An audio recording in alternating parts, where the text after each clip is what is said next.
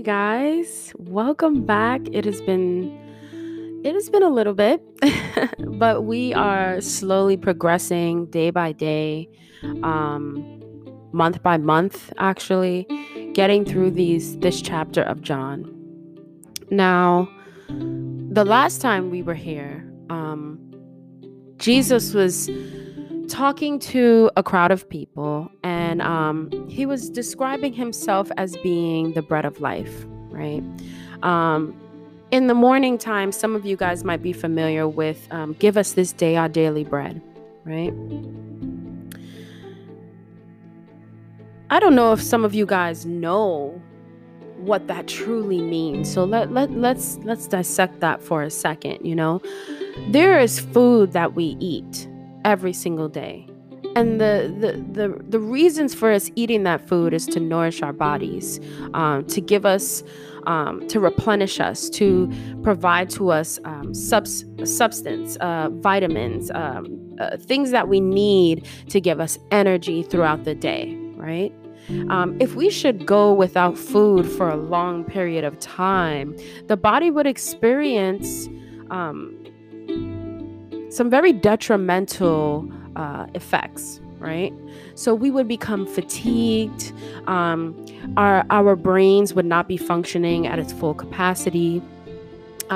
We would become, some of us might experience, if not most of us would experience, brain fog, which means that we would not be thinking very clearly.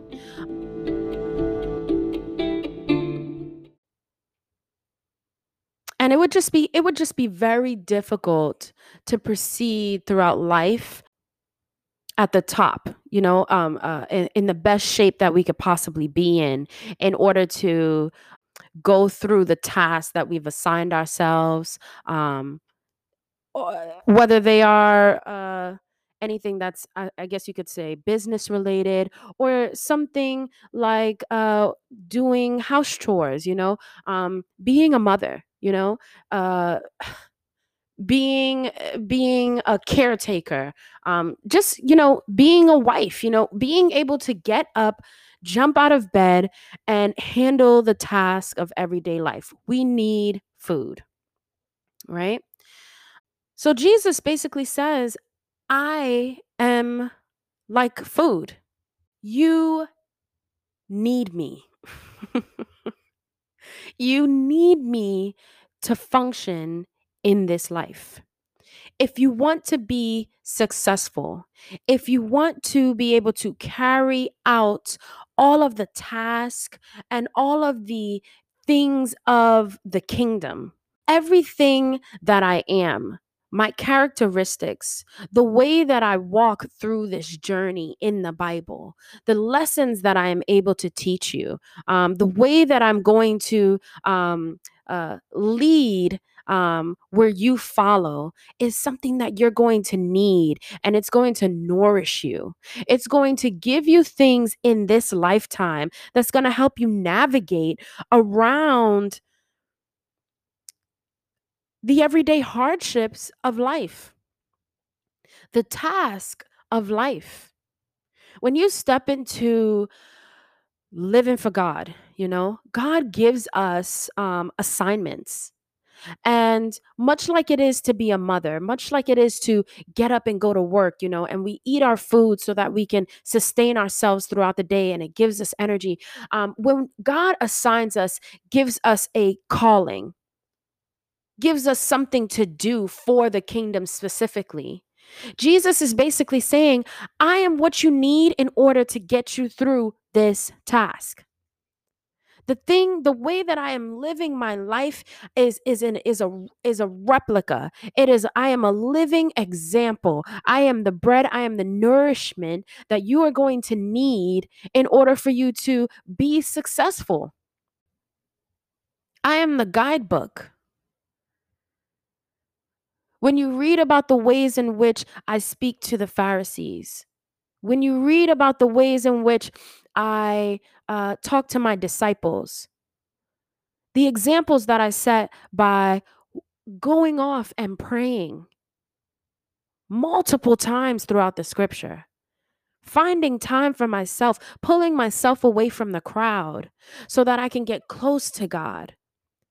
All of these examples that I'm showing you, that I'm living out, this is what you are going to have to follow through with as an example. You're gonna have to use the design of my life and repeat it in essence in order to sustain yourself throughout the ordeals and the tribulations that you might come against. Now, the way that Jesus had the words that he chose, and this is forgive me for some of you who are just like, get to the scripture, but I feel like it's important for us to do these recaps. Jesus uses very interesting words in order to get his point across, right? He says, "This bread is my flesh, which I will give for the life of the world." Now, immediately the crowd is just like, "Wait a minute. First of all, we've never heard anybody preach with this kind of authority. We are enamored. You have captured us as an audience. We are soaking in everything that you are saying, and we love most of your ideas. Some of the ideas we don't even really understand, but we like the way you talk to us." But then Jesus starts saying, "This bread is my flesh." And the crowd is like, "How can this man give us his flesh to eat?" Sometimes it's difficult to preach to the world when they can only understand worldly things. You ever find yourself, ministering? And I want to say, for those of you who are stepping into this journey now, you're like at that infant stage where you're learning about Jesus, but you want to spread the good news. And then there are those of you who y'all been riding with Jesus for a while now, and this is what you do. You talk about God. God sits with you when you eat, like he is with you all the time. So everybody around you knows, everyone who knows you and loves you knows that when you come around, Jesus is walking in with you too. and, and may the Lord bless you for that.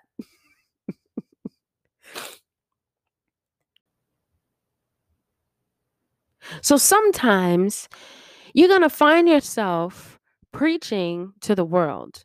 You're going to find yourself ministering to the world. You're going to find yourself talking to people about Jesus, right? And they are not going to understand you. If they don't rock with God, if that's not a path they want to go down, you can try as hard as you might, but I'm telling you, trying to preach to a worldly people, it's going to sound very foreign to them. You might as well be speaking a different language. Now, that's not to say that you pull back and you just don't talk to these people, but you have to understand that Jesus, in John 6, he's showing us, he's revealing to us that remember what I said, Jesus is the bread of life, so he is the example.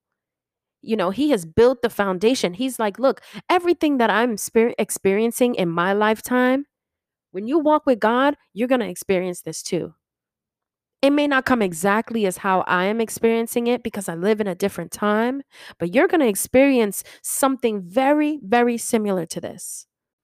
And so Jesus is using terminologies like, this bread is my flesh. And they're like, whoa, whoa, whoa, this is not the way that we want to hear the gospel. This is not the way that we want to hear the gospel. People have certain ideas of how they want to be talked to. They don't want to seem docile. They don't want to feel attacked. They don't want to feel pressured. And they definitely want to understand what is being said to them, or they are not going to sit down long enough to receive it. And when you live in the world and you try to receive kingdom things, you're going to kind of feel docile. You're going to kind of feel lost. You're going to kind of feel attacked. Your pride, your ego is certainly going to take a hit because most people in this world pride themselves on their intellect. They pride themselves on the things that they've learned as they've grown up, the things that they've been able to retain, the things that they can teach their children. We are people of legacy. I don't care where you are in life. Most people get great pleasure out of being able to share wisdom, share the things that they've learned. So when you try to express yourself to worldly people about the kingdom of God, you're going to come against some opposition. And I think that's what Jesus wanted to reveal to us. But another thing that, if you dig deeper into the scripture, Jesus is basically saying, so he's using this language on purpose. Because Jesus has identified that everybody here is not for God. There are some people in this crowd who have not come here to receive the word. They have come here to judge. They have come here to see a show, to make a spectacle of the kingdom of God, to shout the Lord's name in vain, to watch the speaker fall on their face. They want to see chaos. They want to see destruction.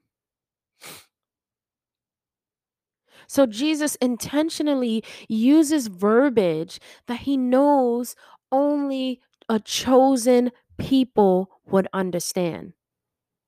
Only a chosen people would be meek enough to try to interpret what Jesus is saying.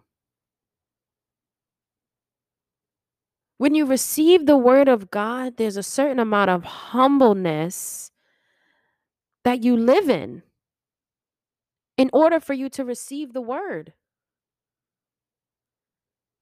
If you're puffed up in knowledge, if you think you know everything,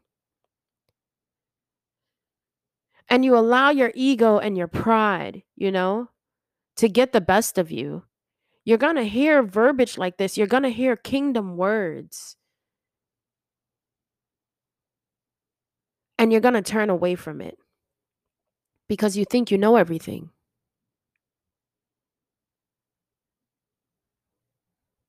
It's a lot to unpack. It's a lot to unpack in this this sermon.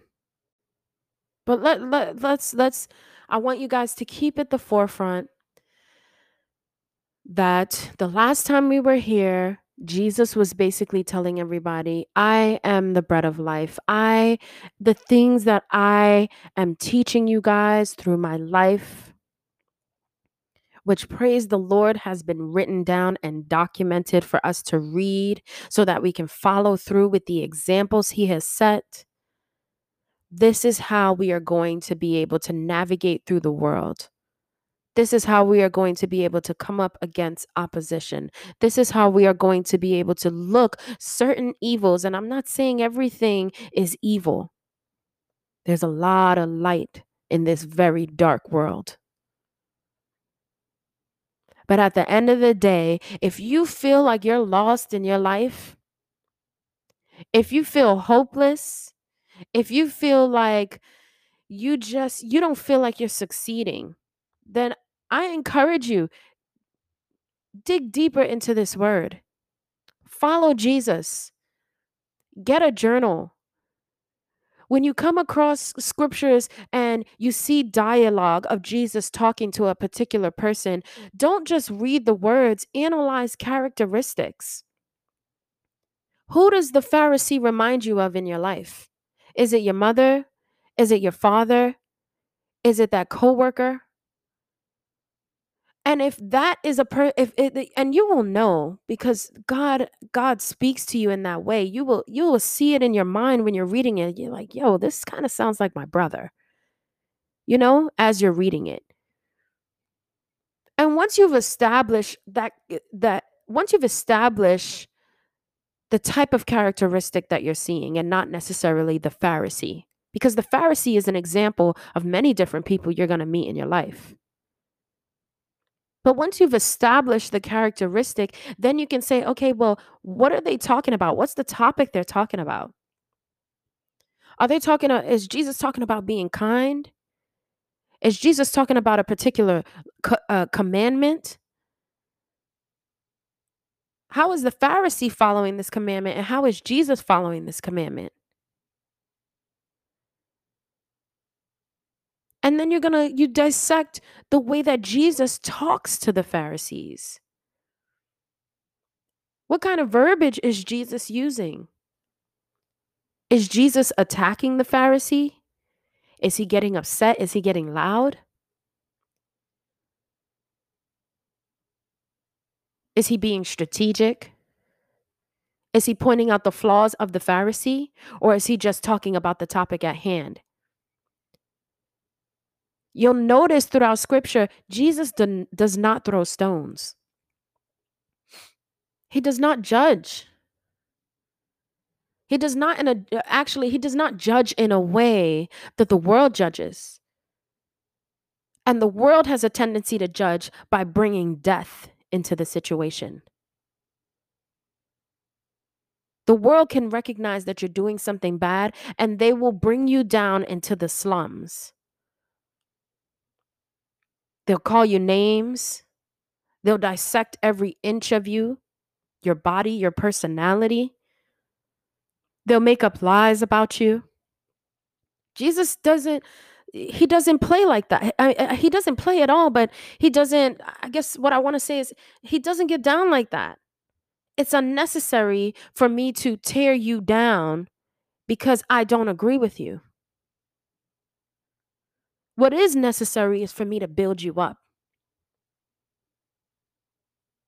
The only thing that I need to do, and this is what Jesus has shown us and is showing us, the only thing I need to do is to encourage you, to let you know that the way that I am living, you can live that way too. To let you know that there is hope, that it is obtainable. To let you know that if you should fall, you will rise again. To let you know that you're not alone, that you have a Father in heaven.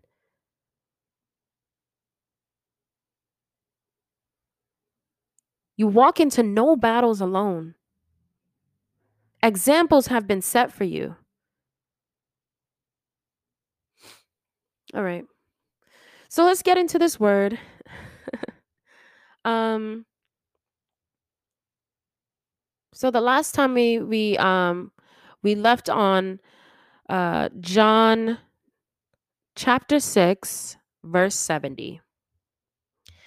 And I'm going to start there, right? So Jesus is the bread of life. Then Jesus replied, "Have I not chosen you the 12? Yet one of you is the devil." He meant Judas, the son of Simon Iscariot, who, though one of the 12, was later to betray him. John 7. Jesus goes to the festival of the tabernacles. After this, Jesus went around in Galilee. He did not want to go about in Judea because the Jewish leaders there were looking for a way to kill him. But when the Jewish festival of tabernacles was near, Jesus' brothers said to him, "Leave Galilee and go to Judea so that your disciples there may see the works you do.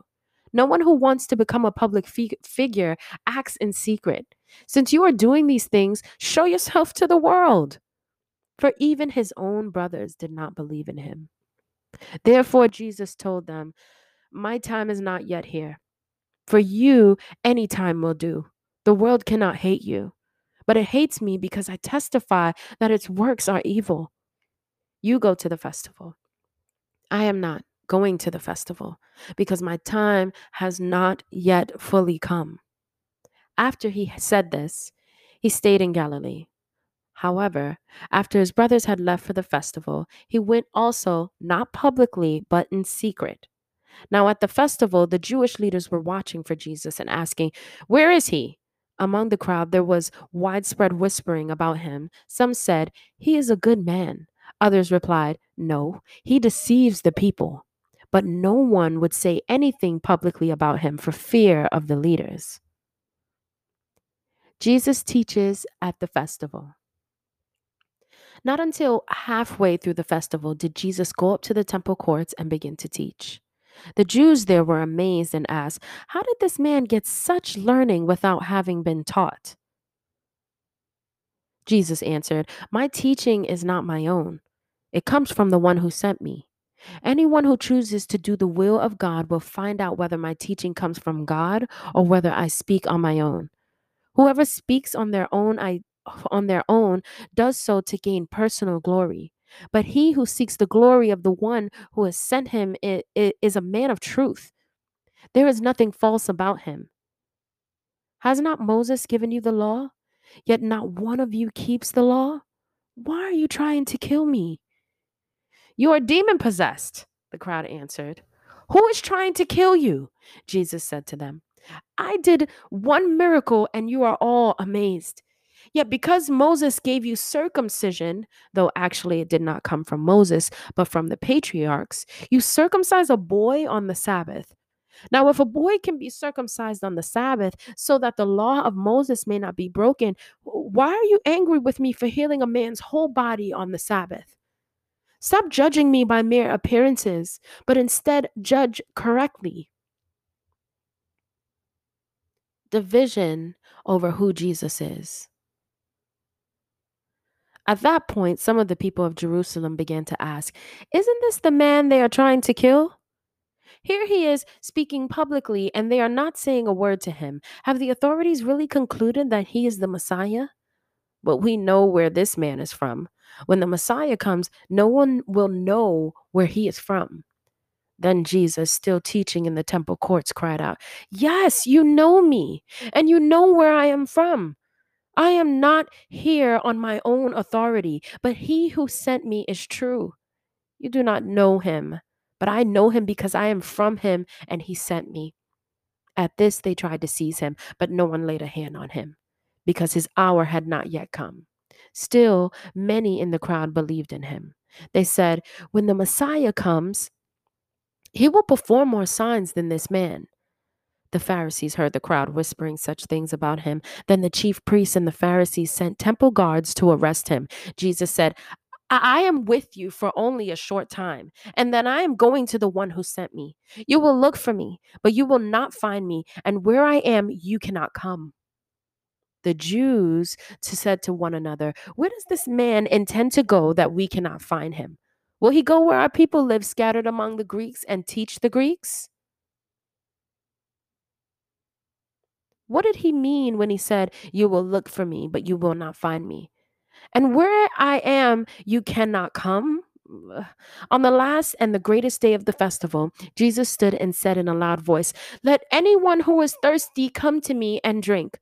Whoever believes in me, as scripture has said, rivers of living waters will flow from within them." By this he meant the Spirit, whom those who believed in him were later to receive. Up to that time, the Spirit had not been given, since Jesus had not yet been glorified. On hearing his words, some of the people said, "Surely this man is a prophet." Others said, "He is the Messiah." Still others asked, "How can the Messiah come from Galilee? Does not scripture say that the Messiah will come from David's descendants and from Bethlehem, the town where David lived?" Thus the people were divided because of Jesus. Some wanted to seize him, but no one laid a hand on him. All right, guys. We are going to end it there for now. Um this one is particularly short, and we didn't even get through the full chapter. I'm going to do as I feel like the Lord is leading me to do. And I think it was important for you guys to understand the last chapter that we read. I hope that you all are able to apply it practically.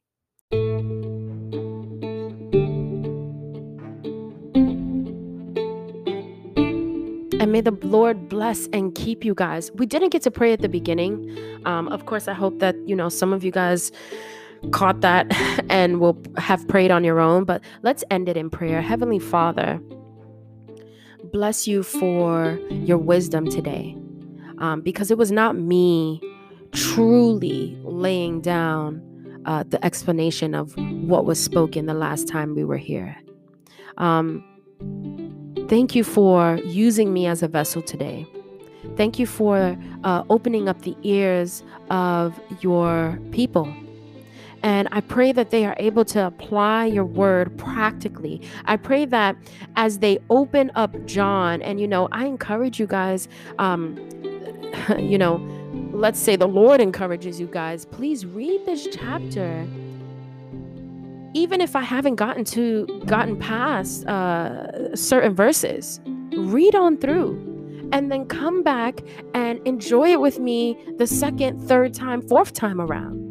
You'll understand it more. Trust me, throughout your lifetime, you're going to read these passages at least 1,000,000 times. And each time you read it, you're going to receive something different. May the Lord bless and keep us all as we go through this week. I thank you, Father God, for the bread that you give us. I'm encouraged that a lot of us have received a word today that we needed. Hallelujah, Elohim. And may everything, the plants, the birds, humans, may we all bow down to your power, your glory, your omnipotence. We thank you for your mercy, your grace, your kindness, your goodness. And may you cover us, Father God, throughout this week and keep us safe from the seen and the unseen. The honor and the glory goes to you, Father God. In the mighty name of Jesus, amen. Bye, guys. Have a good week.